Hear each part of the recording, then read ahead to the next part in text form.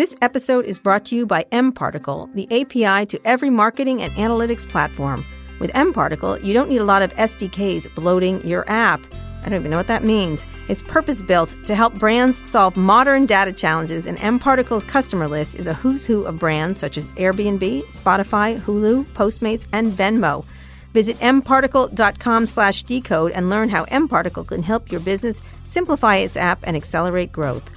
This podcast is also sponsored by GoCD, an on-premise, open-source continuous delivery server by ThoughtWorks. GoCD gives you complete control of and visibility into your deployments across multiple teams. To learn more about GoCD, visit gocd.io/Recode for a free download. Recode Radio presents Recode Decode, hosted by Kara Swisher, powered by digital media. Hi, I'm Kara Swisher, executive editor of Recode. You may know me as a mergers and acquisitions expert, by which I mean I merge suddenly on the highway and acquire speeding tickets. But in my spare time, I talk tech, and you're listening to Recode Decode, a podcast about tech and media's key players, big ideas, and how they're changing the world we live in. You can subscribe to Recode Decode at itunes.com/Recode Decode, and while you're there, leave us a review. Today in the red chair, I have finally got the great Quincy Smith, a partner at Code Advisors, an investment banking firm that advises companies on mergers and acquisitions, as well as raising money. Over the past 7 years, they've worked with companies like Spotify, Living Social, and something called Revere Digital, the company I started with Walt Mossberg that used to own Recode. In other words, Quincy is my banker. This is very exciting. He worked for me, but for free, so that was great. Now, Quincy was previously the CEO of CBS Interactive's longtime media person. Way back in the 90s, he spent 5 years working at Netscape, where I met him when he was 12. 12 and a half. 12 and a half. Quincy, welcome to the show. You don't look a day over 13. Kara, thank you for having me. No problem. It's a pleasure. Is it? Now just try to talk in the microphone and be cogent and intelligent, and that should work fine for us, all right? Don't like to talk, so, you know that. I know, but you're going to. We're going to talk all about kind of acquisition. We're talking not just of yours, but the whole media landscape and where it's going. But let's talk about your background a little bit. You started off at Netscape. This was a million. I do remember meeting you. You did look 12 years old, and you were like irritating and obnoxious, and you jumped all over the place. You were my slightly older sister. Yes, exactly. So explain what you were doing there. Where did you go? You were first somewhere else. I was at Morgan Stanley. Right, so you started off as a banker. I did. Mm-hmm. Don't think less of me. I always think less of you. Don't worry about that. We're already starting from a low bar. So came out of Morgan Stanley and was harpooned by Jim Barksdale and Peter Curry to go over and work at Netscape. And why? How did that happen? It was, it's worth a conversation for all the entrepreneurs out there, which I am not. Mm-hmm.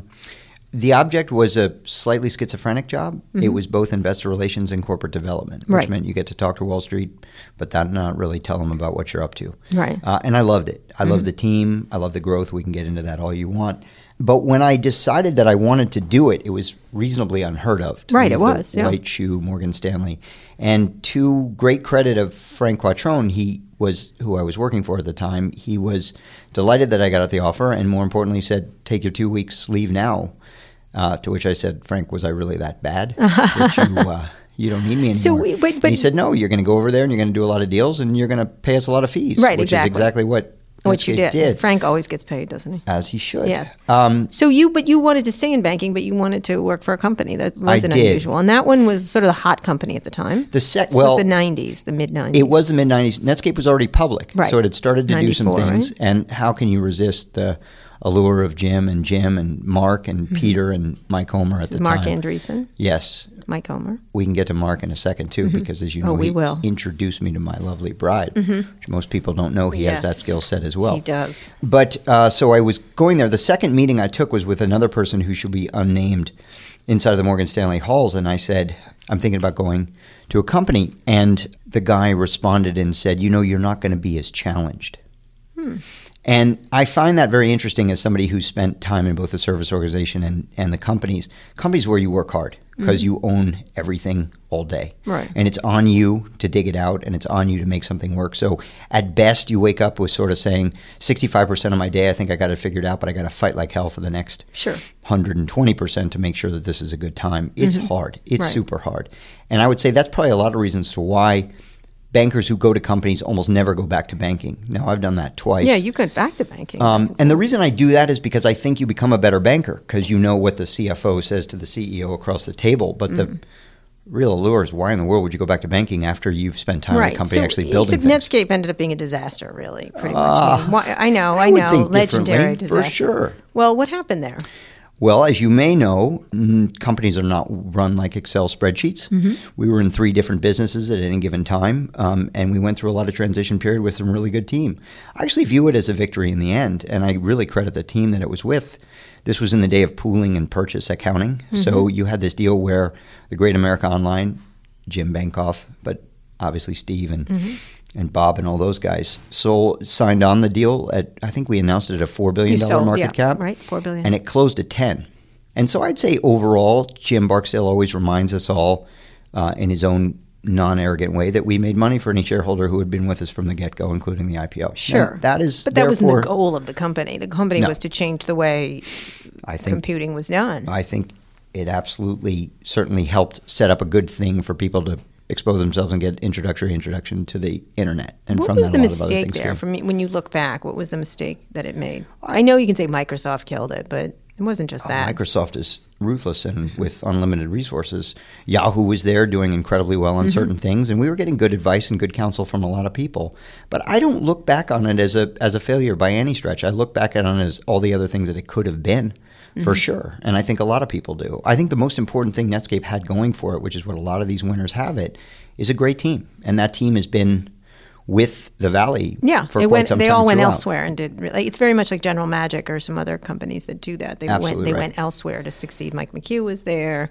Whole bunches of people. But as a learning experience, it was absolutely perfect for what it was doing. And I was incredibly proud. We actually sold a company to Mozilla the other day, which was super fun because you get to work with some of those guys again. Right, absolutely. So then you went on and did an investment firm with Jim Barksdale and Peter Curry. Yes, I am not a good investor. No, apparently not. Like all good bankers who think they're good investors, it's a problem because, you are kind of like a Labrador and you love everything. So the question is, when should you stop loving it? And I can't help myself. You love every pitch that comes in and every entrepreneur with a dream. So the hardest part about investing, I'm always told, is when to come out, not when to go in. So I'm not a good investor by any stretch. So what did you invest in? What were some of the ones? The Barksdale Group was about we ended up profitable, meaning we did return money. Okay. So, but not much in a time that was very difficult. Yeah. And I would say there were a lot of professionals around us, and I don't think we were as professional. But now you got Danny Reimer out there at Index, who's proven that you can be a venture capitalist, and obviously Jim's doing most of his time now, giving back to the world, Mayo Clinic, and still on the board of FedEx and Time Warner, and then there's Peter, who's been on the board of Twitter. And stuff absolutely, like that. endless talent. Yes. So you went there, and then you went to a bank. You went back to Allen and Company. Actually, Mark Andreessen introduced me to Herb Allen and Kat Hontus in the same month. So which is your wife and your single-handedly, your job and your wife. Absolutely. Yeah. And why did you want to go back to banking? I never really left it. I always thought about these things in terms of transactions, and I like thinking about it that way. And I like, frankly, I'm not smart enough to have my own ideas, so the best thing I can do is go around. 2 options. Either I could be like you and write about them, or the other is to help them build. Right. So give me some of the ideas, flavor of the deals you did then for Allen. Inside of Allen? We did a lot of work with a lot of companies on the internet space. More importantly, I think, for that, Allen doesn't like to talk about itself very much. So I got to be left, a so little. Even then, we have to be sensitive. I just had a great experience there. But I did. I worked on some stuff involving AOL. I worked on some stuff with Google, all with other partners over there. It was a good experience. I helped it. I like to build it. Are internet companies different from other? Absolutely. Dealing with them? How so? So let's talk about that. So that's the beginning of. I get your segue to media versus tech. I have some other things to talk about, but let's. I know, we'll get to them. I'm in charge of this, Quincy, so you might as well just stop right now and do what I say. By definition, media companies, which is where I spent a lot of time with the client base over there, and why I ultimately went over to CBS. Media companies' job is really to be. Defense isn't the right word, but it's to be up there and smart about the assets they have. When things get tough in media, they tend to consolidate. Right. Get bigger. When things get tough in technology, they, really laser focus on the product and really don't buy anything at all. So if you looked at an investment banker stock chart of Time Warner or Comcast, you'd see if things are under pressure, they think, well, what else can we buy to get our fiefdom bigger, or how do we expand things? Whereas in tech companies, actually, that's the time when they don't buy things. Right. That's when they really focus on what is going on in the product. But if they wake up, the next morning, their stock's on a tear, they're like, hey, maybe the market's trying to reward us, trying to tell us to do something. More importantly, inside the culture of entrepreneurs, when one zigs, the other zags. Inside of a media company, that's less the case. If Iger's doing something, more likely that the other... Bob Iger's doing something, more likely that the other moguls will follow suit in terms of what he's doing than have a differing opinion, just because there's too much risk around it. Right. But both businesses are really fun to work with, and more fun than ever. And there are quite a few of us that think about this, is sort of, I think Ross Levinson calls it the 344, the miles between San Francisco and LA. Right, that's right. He was going to start a blog. Exactly. Site, yeah. Try to help. And New York obviously factors in, London, everybody. But the difference between programming with the keyboards like we do up here and programming with the couches in the offices that they do down there. Right. So you went from there to CBS to run CBS Interactive. It was an interesting time. Yeah. Talk a little bit about what happened there, and you need to be specific. Of course. I went and joined Leslie Moonves and the team over there. First, they bought CNET, right? We bought CNET. We bought Last FM. Right. We were in there with a charter of Interactive's going to be bigger. It's going to impact things the way they did. I had a huge advantage going in there, which is that we had bought Sportsline. And Sportsline might be one of the greater examples of a complement, how technology can complement traditional media. So stepping back for one split second, and then I'll get into it. If you think about it, newspapers, they didn't get obliterated by the internet, but some bad stuff happened because of the internet. It was, at least it exposed to them the difference between how many people were actually reading it versus where the ad dollars were. In music, I actually think it's a stutter step. I don't think it's a bad thing. I think pricing just changed, and we're seeing that transition now. But if you talk to Lucian over at Universal now and what the great things that Spotify are doing with that, or other, even Apple, whatever, they're enjoying a better understanding of where their business is going from now. So it's a recovery. Video has actually, if you think about it, never been negatively impacted. It's more windows, more ways to get paid. So as smart as we might have been up here, marching down to the old white guys in Los Angeles and saying, your windows are going away, give us your content. Instead, they said, no, actually, we're going to build a Netflix window. And sure enough, on every analyst call, Netflix is now a big part of that. But so are all these guys in the ecosystem. And if you expand that out to the MVPDs. So they resisted Netflix. Come on. They resisted. They did. But in retrospect, now you think about it, video is the one media product that has flourished because of the internet. And you compare that also to what some of our mutual friends at Comcast now, not only do they benefit from that, SVOD and over-the-top stuff right now, but they've also benefited because they sell data, which is more or less a raw margin play. Right. So it's actually been quite good for video-based companies on the internet. And one of the first assets we had bought prior to my being there was Sportsline. And the beauty of it that I noticed was when you play fantasy sports, something I know, Kara, you know well, right, you become more of a fan than ever before. You play it on the Tuesday through the Wednesday after the game. When the game's on your beautiful plasma screen television in your living room, you're more apt to watch it. You're more apt to communicate with your friends. You're doing injury reports, player statistics. Sure, your phone is up and on, but you're not watching the game on that. You're watching it on the screen. Right. So if you're Coca-Cola, you can now wrap your user on all screens and for many more days. A perfect complement. Right. And that's where sports always in this. And I used to have these conversations with Sean McManus, who was running CBS, both news and sports at the same time. It was, hey, why aren't you coming over to news to talk about it? Because there is no news fantasy. That doesn't exist. So if you're not breaking it real time with the robots of Google, then you're going to be in trouble on the web. You can still do your features on Plasma, but it doesn't work as well as sports. So you've got to always think, if you think about what is the fantasy, and that's one of the things we encourage the entrepreneurs that are looking in the media is, think about what your fantasy equivalent is and go to these guys with match it of, here's how I can grow your business bigger, not here's how if your business is coming down, you don't. So we buy CNET. Right. The deal on CNET was, I'd known it forever. I'd loved it forever, since Netscape days. Halsey and Shelby were always great entrepreneurs, and we were always having a good relationship out there. Nobody's without their drama, but the fact of the matter, they were super fun to deal with and always growing. And I'd always looked at it when I was at Allen & Company, had done some work for it. But the object was, how do you find something that does something in a space that your media company understands? News, sports, and entertainment. And that's what they did. So it was just content on different screens for that laid out that way. But you think about it in retrospect, and you have your Vox hat on, we did it for $1.6 billion on a revenue basis and on a bottom line basis relative to some of the other guys and where they're playing even now today. I'd view it as a good deal. We're quiet about it. CBS is particularly quiet about it. Doesn't disclose it or break it out, but CBS Interactive, now run by Lanzone, is a super able piece of property that actually Jim can now expand that out. What was the concept there? Because then you went and bought Wall Street Week. Wall Strip didn't work so well.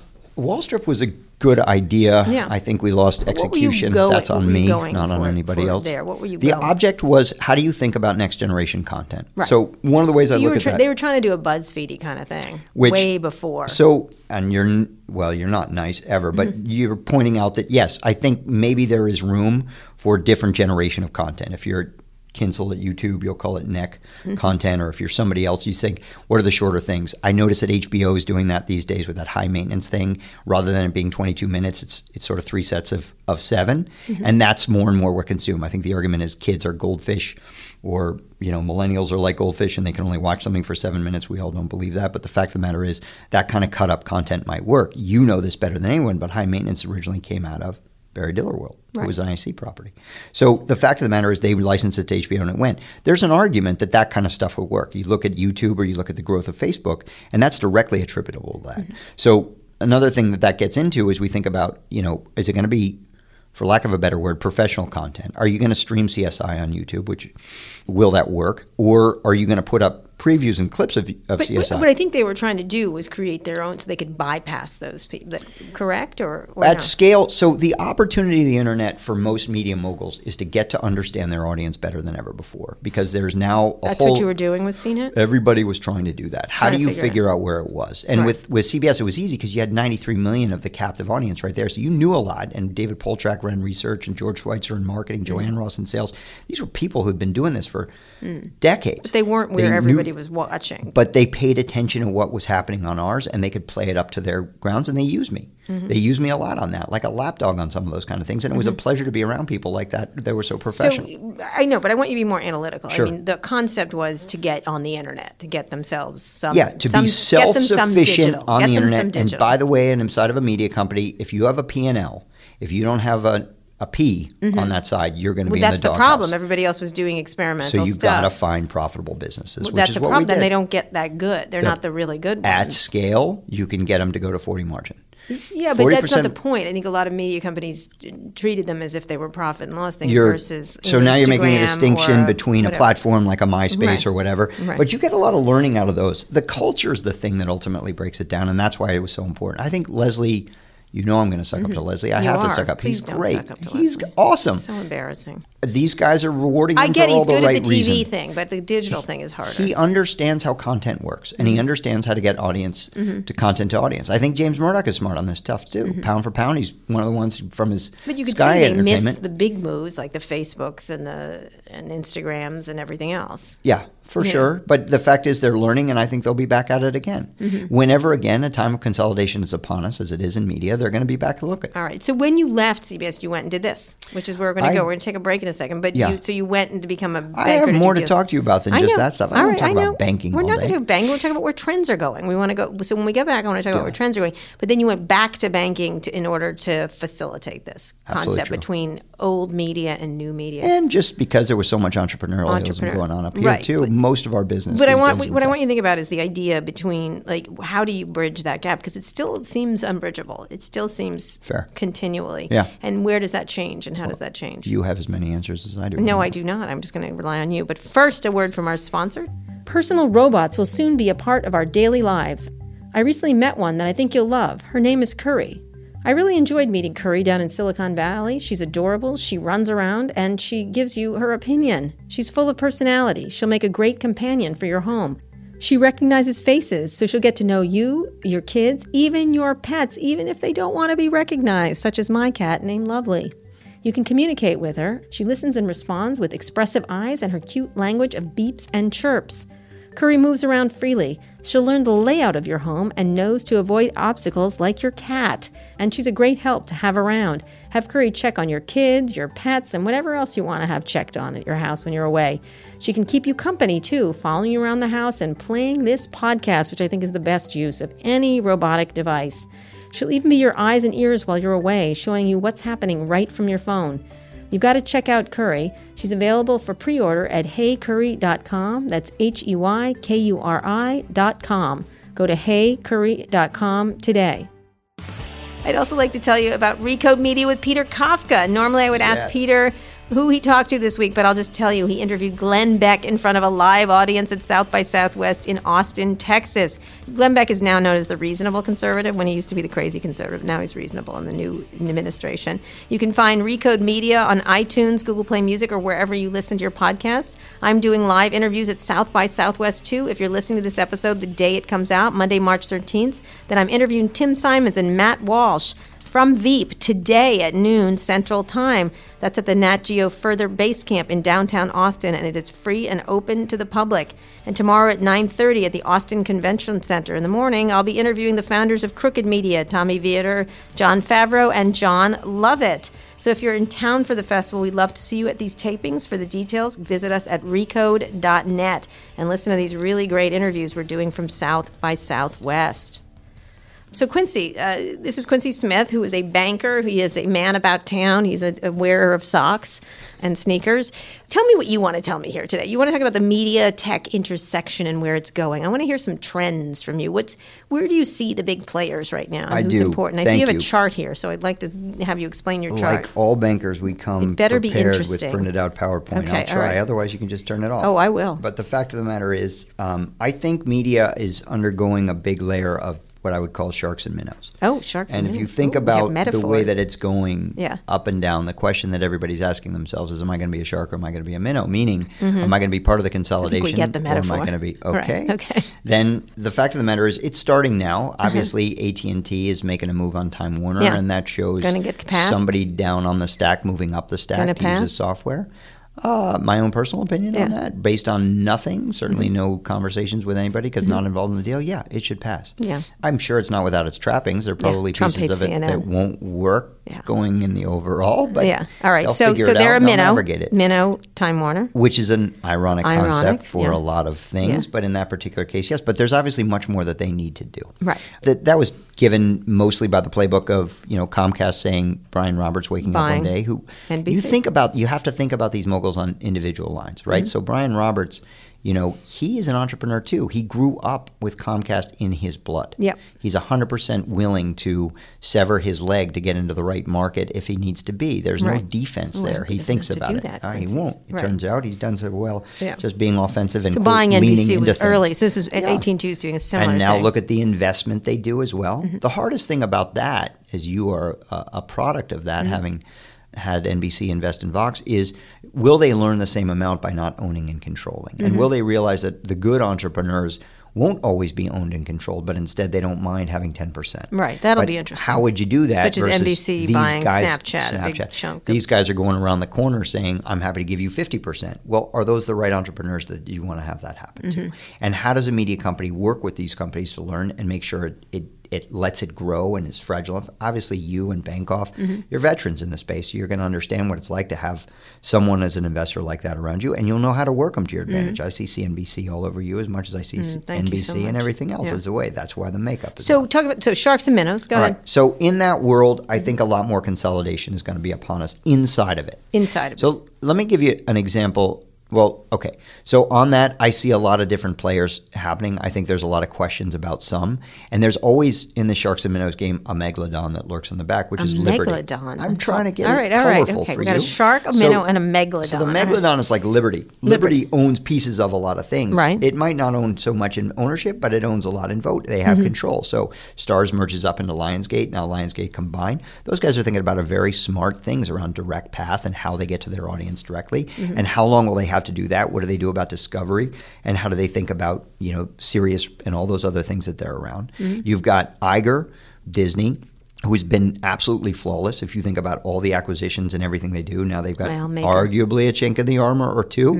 And well, I was thinking more about whatever they're going to do. Yes, there's probably a few things going on there, but they have a great team, as you know Jimmy, and you know the team in our world, but you also know Kevin and the deals that those guys do. They're smart, and they're thinking about what to do next. They're going to need a safe platform. They're going to need something they trust that's not raw, that really helps them understand how to get closer to the audience. And they're looking at Twitter, the rumors of it, which they did. I mean, we try not to make rumors on things that are around on that topic. But the what fact would of be the matter the thinking behind that? I would think that one would be a little different. The thinking on that, great, is the platform. Right. So you have to think about what is that platform I'm going to trust where my brands Disney. can be out there, Right. and make sure that my guys get exposed to, my people get exposed to all the content I want them to get exposed, and so much more, where I get to learn more about those people. Sure. Okay. Right. That's the plan. But the question is it too raw?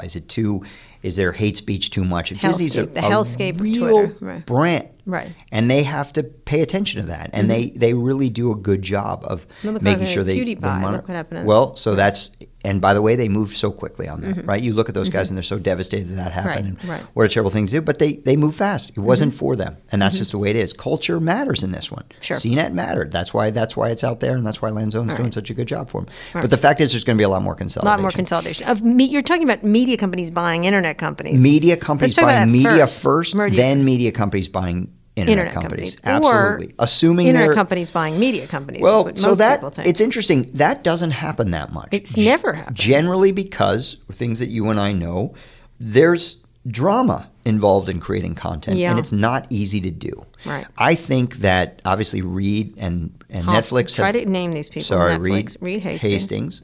Love Hoffman too, but Hastings has done an amazing job inside of Netflix, really taking a technology platform and architecting it towards being good with content. Ted Sarandos as a hire is fantastic. If I was to pick on something, I think the next wave without a doubt is Amazon. It's got every piece around it. And by the way, it plugs that into Prime. So you plug it into subscription-based models where you're going to put that content and put it there. The reason, not to get too catty, but the fact is you're going to need real talent over at Amazon who really understand that. When Netflix hired Sarandos, that was a real effort to say, I understand Los Angeles is going to be a big part of me, New York is going to be a big part of me, making content is, I got to figure out who to get over there that really understands it. But so let's pick on Kinsel and YouTube. YouTube. Kinsel Robert Kinsel, prior to being number 2 inside of YouTube, was at Netflix. He had a healthy respect and understanding of content. What's more, he didn't know how to program code up north. That's the definition. So you think, how did that work? It's worked because they've really understood where the content is going. Although some people would argue I do they haven't. not see YouTube buying a lot of content. Right. Ever.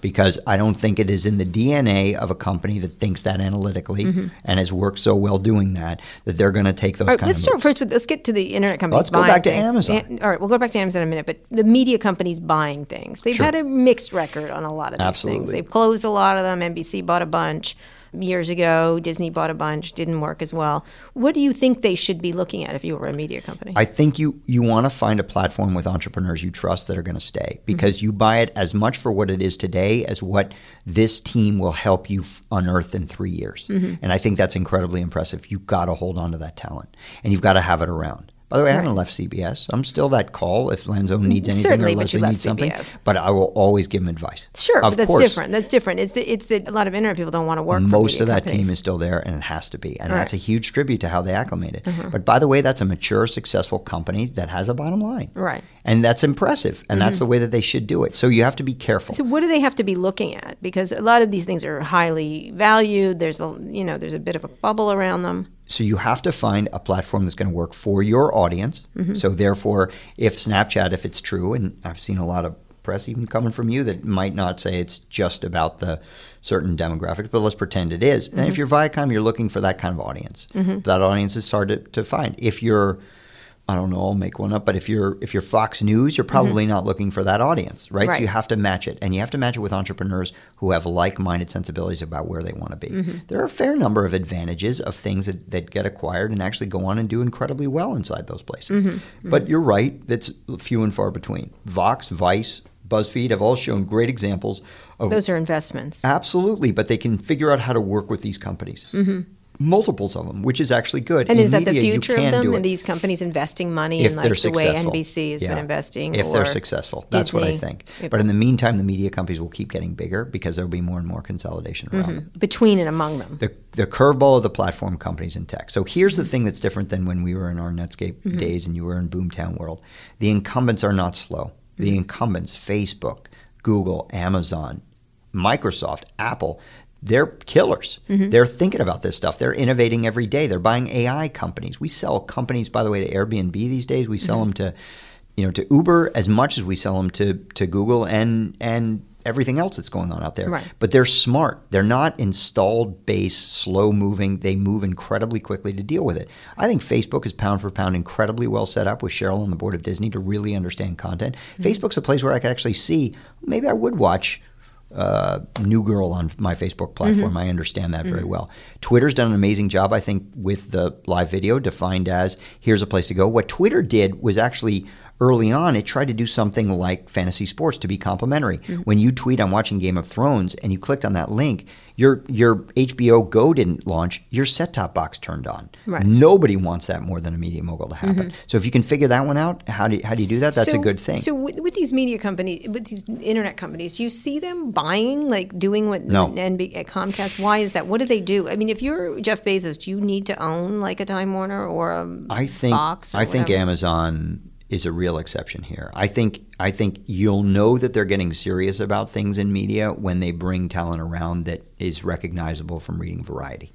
Okay. Variety. Not starting with, say, a Jill Soloway, who's done wonders for them. You want to think about stuff that is actually out there with people that are known name brands that they should bring on and say. Except they've done rather well making stars out of new things. They have, but I think for the big stuff, if you really, the beauty of them is they're trying to tie it to Prime. If they tie it to Prime, that's a whole different element. That is what media was at scale. Oh my gosh, I've got a subscription service around it. That's HBO, right? I've got these people, and the way to keep the subs and keep them more entertained is to throw more and more content at them. But you're right. If you look at the blueprint of how much more they've invested in, and Hirschhorn, Jason Hirschhorn of Media Redefined points this out every day. It's $3-4 billion each between Netflix and Amazon going out. And the distinction between that and 3 years ago, if you look at it, is actually they're not buying, old Bones episodes anymore. They're actually investing in their own original content. They're competing effectively with the media companies. So do they have to therefore own a media company necessarily or not? I don't think they do. I think they need some DNA in there that understands the media companies, and I think they have to be willing to accept those things. And there's some things there that I learned about in a major way, which is there's magic there.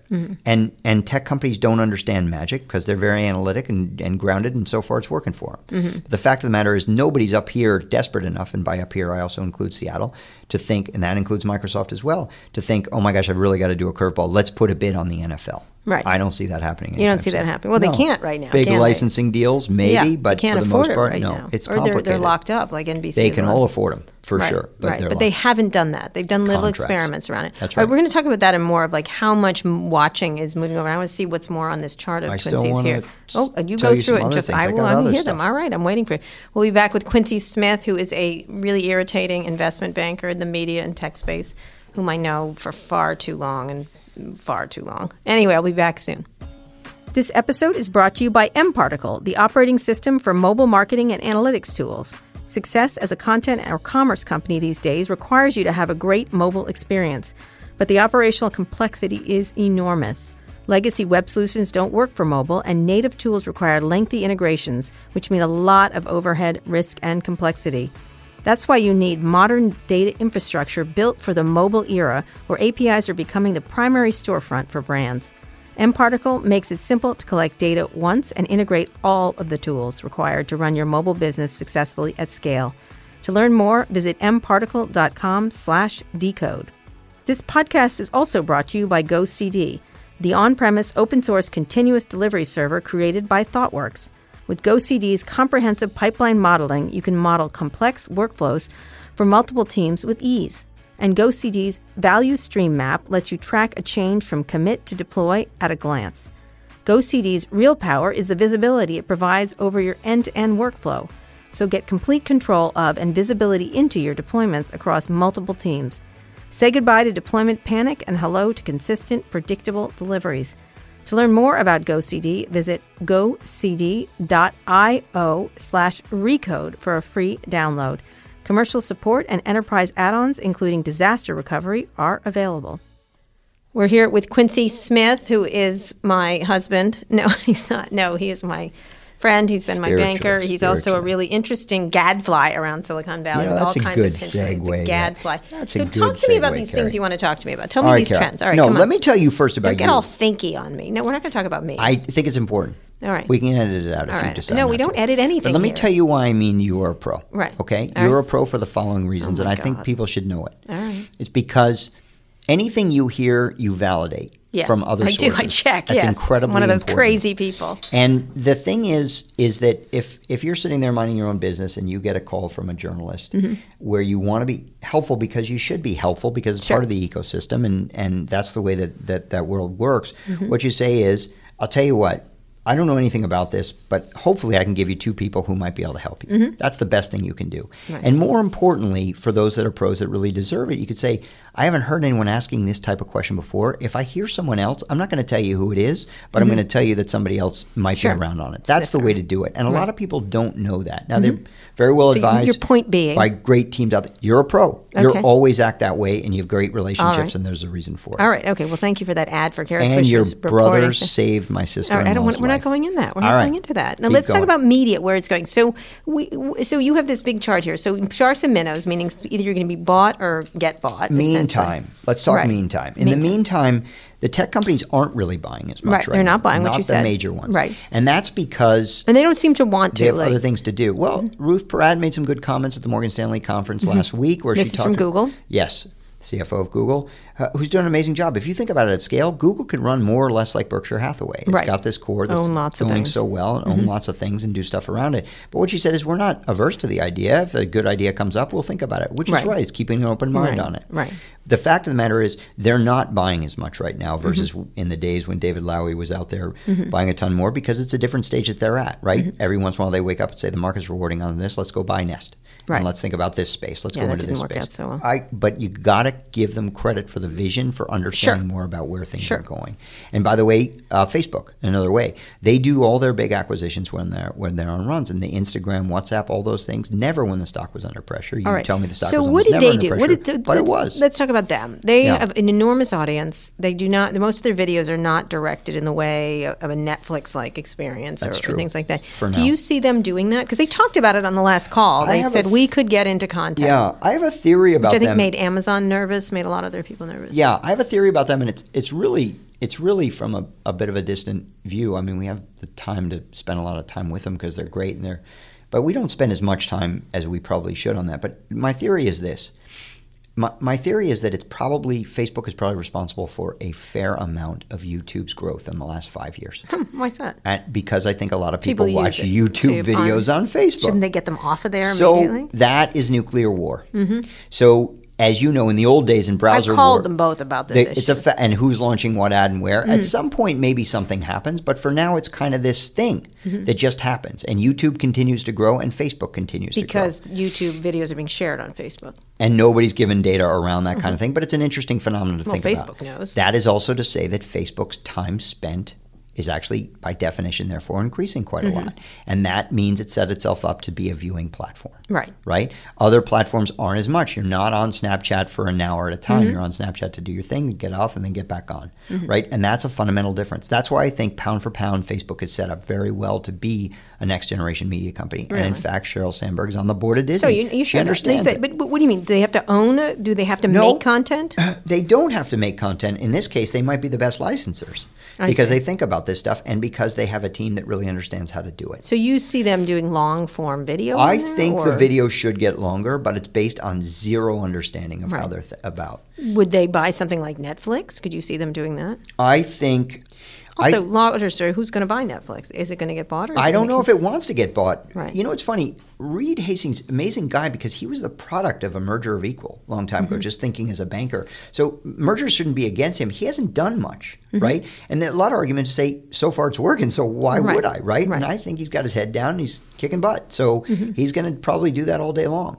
But what I think should happen is I think that in that world, if they were like sharks and minnows, like media, then you think there's Amazon and Apple, and we haven't even talked about repatriation of cash, which is relevant to a lot of your political interest as well, and directly relevant because when most people throw out that number like, I don't know, $700 trillion are coming back this way, think about the debt to equity ratio, which is banker speak for every dollar of equity in, you can basically put $3 of debt. So it's actually 3 times as much. So yeah. It's enormous. They've got a lot of cash to spend. And then just to throw a little bit of banker stats around on you on this, if you look at the semiconductor industry, which you and I haven't had to look at for quite some time, but it is super relevant because at the end of a cycle in this, there have been more deals done in the semiconductor industry in the last 2 years than in the last 9. So by market cap, meaning as something ends, as something sort of closes in technology, they all merge with each other. And that is what's happened. So now you think about what's that next level. All right, so semiconductor industry has transacted more in M&A by market cap in the last 2 years than it had in the prior. All right, so why is it relevant to media? Because as you think about toward a certain stage in that cycle, so media might be a stage in that cycle where it's time for consolidation upon us. That's the sharks and minnows. But if you think about our world, the world you and I cover a lot of the time, social media or internet overall, rather than it looking like it's coming to some finite end of some kind of whatever, all of a sudden AI pops up. And you could make the argument that AI is going to extend that cycle even further. So I don't think there's going to be a lot of M&A in the raw internet sector, because a lot of the guys that are big in the incumbents don't need to buy anymore. Google's making that point, right? Netflix is saying I don't need to merge anymore on that stuff. Amazon is saying I don't really need to do it. If you're Amazon, as somebody who's passionate about it, I think, why don't you have a music service? Why don't you have look at Pandora? Why the heck wouldn't you look at Pandora? Because it's right out there. It's got U.S. users, but you can turn it global in 12 seconds. You should think about that kind of stuff. Well, there's that business. Or if it's the online stuff, so they why don't you? You're saying they don't. I don't know if they do or don't. They're smart. They look at all kinds of things as they should. Peter's there. Jeff's there. They're all good at what they do. So I don't want to say that, but it's just interesting to me that nobody's made that move. That shows that they've got enough stuff going on, that they're doing well, that they're focusing on it. Why did everyone look at Twitter and then not buy it? Was that more the company itself? I know you were involved in one of the ones.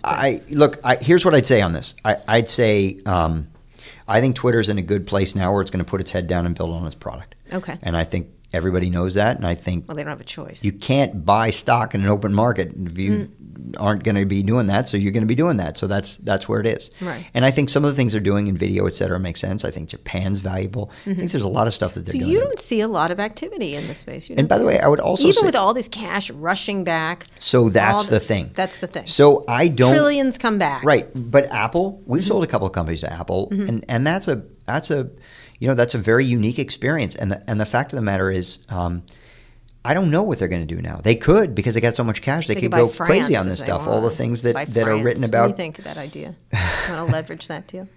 You make a lot of money. There's going to be quite a few heads on that one. But, sure. We'll all right. No, but what do they do? They have all this cash. What do they do? Like, you can see Google spending a lot of money in the cloud. When you have this kind of cash, from a banker perspective, there are three things you can do. One is you can buy back stock, which is almost never heard of in our world. In the media world, it's heard of all the time. Right, they do that. Two is you can dividend it out, right? They don't like to do that. Well, Microsoft thought about that, right? So there are a couple of companies that can think about that kind of stuff. And the third is, yes, you put it to work. Right. And it's that'll be really interesting around it.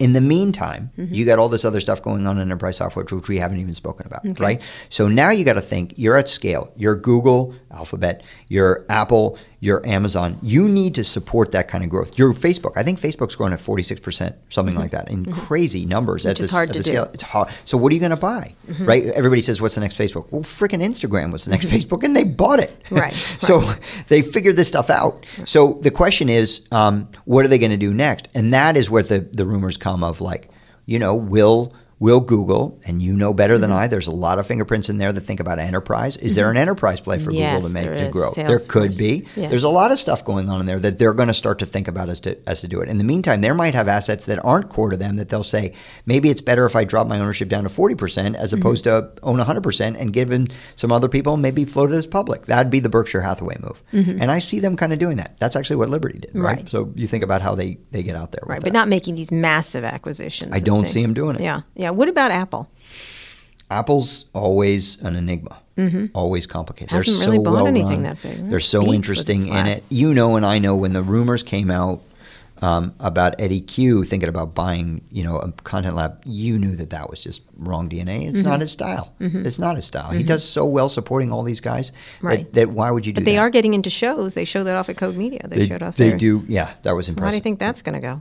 They've been pretty slow, and they kept saying, well, we're interested in media, but they weren't quite all in. It seemed like it was a little bit like, we'll see. The problem, again, is it's not zeros and ones. And there's you have to have a real skill set, and at the corporate level, you have to have tolerance for that skill set. Right. They seem reticent. That's what I would say. His interview was reticent, like, here, we're going to try these two shows, but it seems to me if you're not going to go all in, you're not going to do well. You're not going to take a big risk. And on the other end of the spectrum, Amazon puts it all in for Transparent and other shows, and The Man in the High Tower, and makes an enormous Manchester impact. by the Sea. I was talking to Jill Soloway, who's coming to the Code conference, and she she was talking about that she's selling paper towels. She's like, I'm selling more paper towels for That's them, what I aren't you? mean And by said, tying yes. it to the Prime. You tie that to the Prime membership. That's what people come Well, back. then I sent her in. I said, tell Bezos you want a piece of the paper towels business. That's a better value proposition than anybody else has. Sorry, Jeff. So they've really figured that out. That's why I think Amazon probably has the biggest opportunity in media right now. Right. That's not an insult to Google by any stretch because they Right. got bigger opportunities in other places. Yeah. But the fact of the matter is, remember, as a banker, we've got to love all God's children. Right. But the fact of the matter is Amazon could don't. really make a run on media here. Right. You see them doing that. Is there anyone else? I don't- Facebook, maybe. Maybe. Maybe. Facebook I don't see it. is the one that all media companies don't view as a potential enemy. There's Yeah. no side They're a of it. platform, There's right? no side of it that they come Right. up and say, yeah, I'm happy to talk to you about this, Yeah. but please don't put the fiber guys in my Yeah. in my meeting. All right, we're going to end up talking about one. Is there any other things in that chart you want to bring Let me to see my what else I have attention? that's fun. Because I want to talk about fake news and stuff like that. You've been in the news business, so I want to end up like a few minutes talking about fake news. And what do you think that poses a threat? Like these companies, Mark wrote his 6,000-word essay, his Harvard thesis he never turned in, on that concept of the idea of community. Do you think that these companies are starting to get their responsibility in media, that they have a responsibility and that they need to do something with that responsibility? So I think look, this is going to sound like a psycho as well, so I apologize in advance. But I think the way that you've been handling this is remarkable because you need to. Many people around our community need to remind us all to keep everybody honest right now. Mm-hmm. The one thing I've noticed about this is that it is, and we can get the personal out of the way as well. I'll handle that in a second. But the fact of the matter is we need to be vigilant about making sure that we don't go the way of some other areas and trends seem to be saying that we're going, and we keep everybody honest. Mm-hmm. And I think that cannot be done without people making comments like you're making and making sure that we're constantly reminding us of ourselves of what's happening. What do you think of the issue? Has Silicon Valley understood its impact on news and media yet? Because they don't seem to. No. Why? Because they control enormous zeros amounts. and ones versus couches, and it's a different kind of programming. You put it that simple. But they still have impact. They absolutely have impact, and they're not wrong to think about it, but they think about it in very well-grounded, this, high-end academic ways that don't always apply to street fighting. And street fighting is absolutely required in what a lot of people do. Here they are stuck, like right now I think Google and Facebook has sucked up all the advertising dollars, pretty much. Online. It seems like Snapchat's getting in there as well. It's getting in there, Twitter's but it's tough. Yes, that's right. Tough. It's pretty much Google. I think Snapchat was the fourth fastest from 0 to a billion, or could be. True, but it's still too small. Still too small comparatively. And then Twitter was the fastest from 2 to 3. Right. Which is super interesting. So they still don't take the responsibility they have as media companies. They don't like to even call themselves. Why would Do you they? think them as media companies? No. If it's a media company, then Google works as hard as it can to get everybody off its site as fast as possible. Yeah, okay. That's a true irony of Google. Okay, all right. No, it sells advertising. It offers advertising, but I don't think of itself as a media company. What do you call it? Facebook, I think, does because I think it deals with engagement. I think being a media company absolutely at its core is about engagement and content programming. Programming defined as curating content even if you for don't its make audience. it. Absolutely. Distributing it, media. Absolutely. But in this particular case, I think Amazon's thinking about it, but it's commerce, right? Yeah, so the question is, can you marry content and commerce? Towels, I'd argue that Yahoo tried to do that for a while. I'd argue that some of these guys try to do it more and more. You could argue that Refinery 29's out there trying to do that proposition right now in a very specific space. But if they can back that in, I remember, thinking at first about, wow, once we bought CNET, wouldn't it be great if we went up to Amazon and said, well, now we could put reviews up on your thing. And I realized from the Amazon's response, do you have any idea? We're dedicating 100% of our pixels to commerce, right? I.e. commerce, pretty good business. Right. I don't have time for your content on the right. site. We don't so need it's it. just a DNA issue, right? And now all of a sudden they're it. getting more used to that. That's time difference, number of Prime but users. But it's as if they can sell more stuff. Absolutely. Right.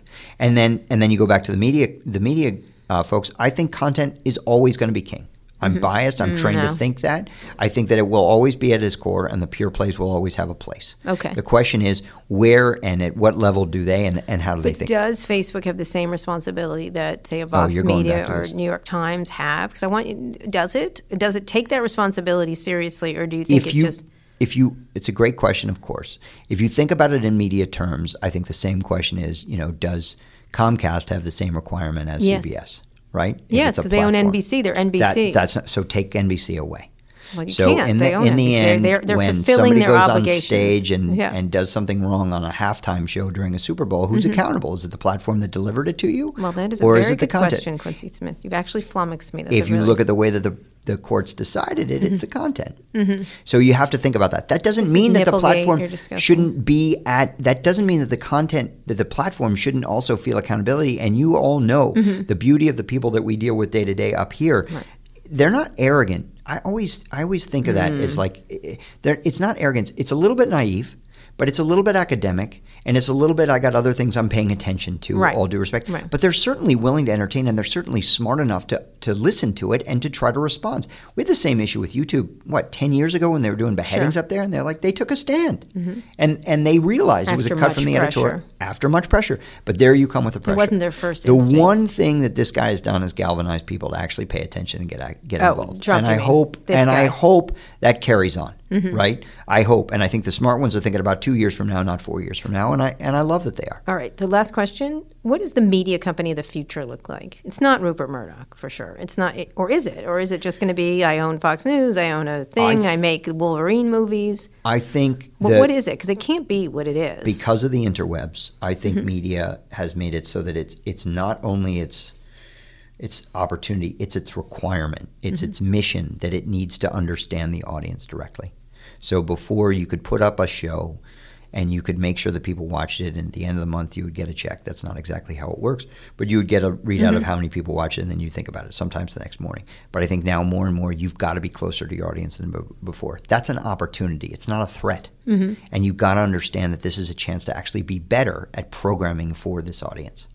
The problem is that takes an analytic mind as well as a creative one. And so I think at core, analytics becomes much more central to media companies, and I think they know it. They know it. And who is your favorite media executive? Don't say Les Moonves. I love Leslie Moonves. Right, whatever.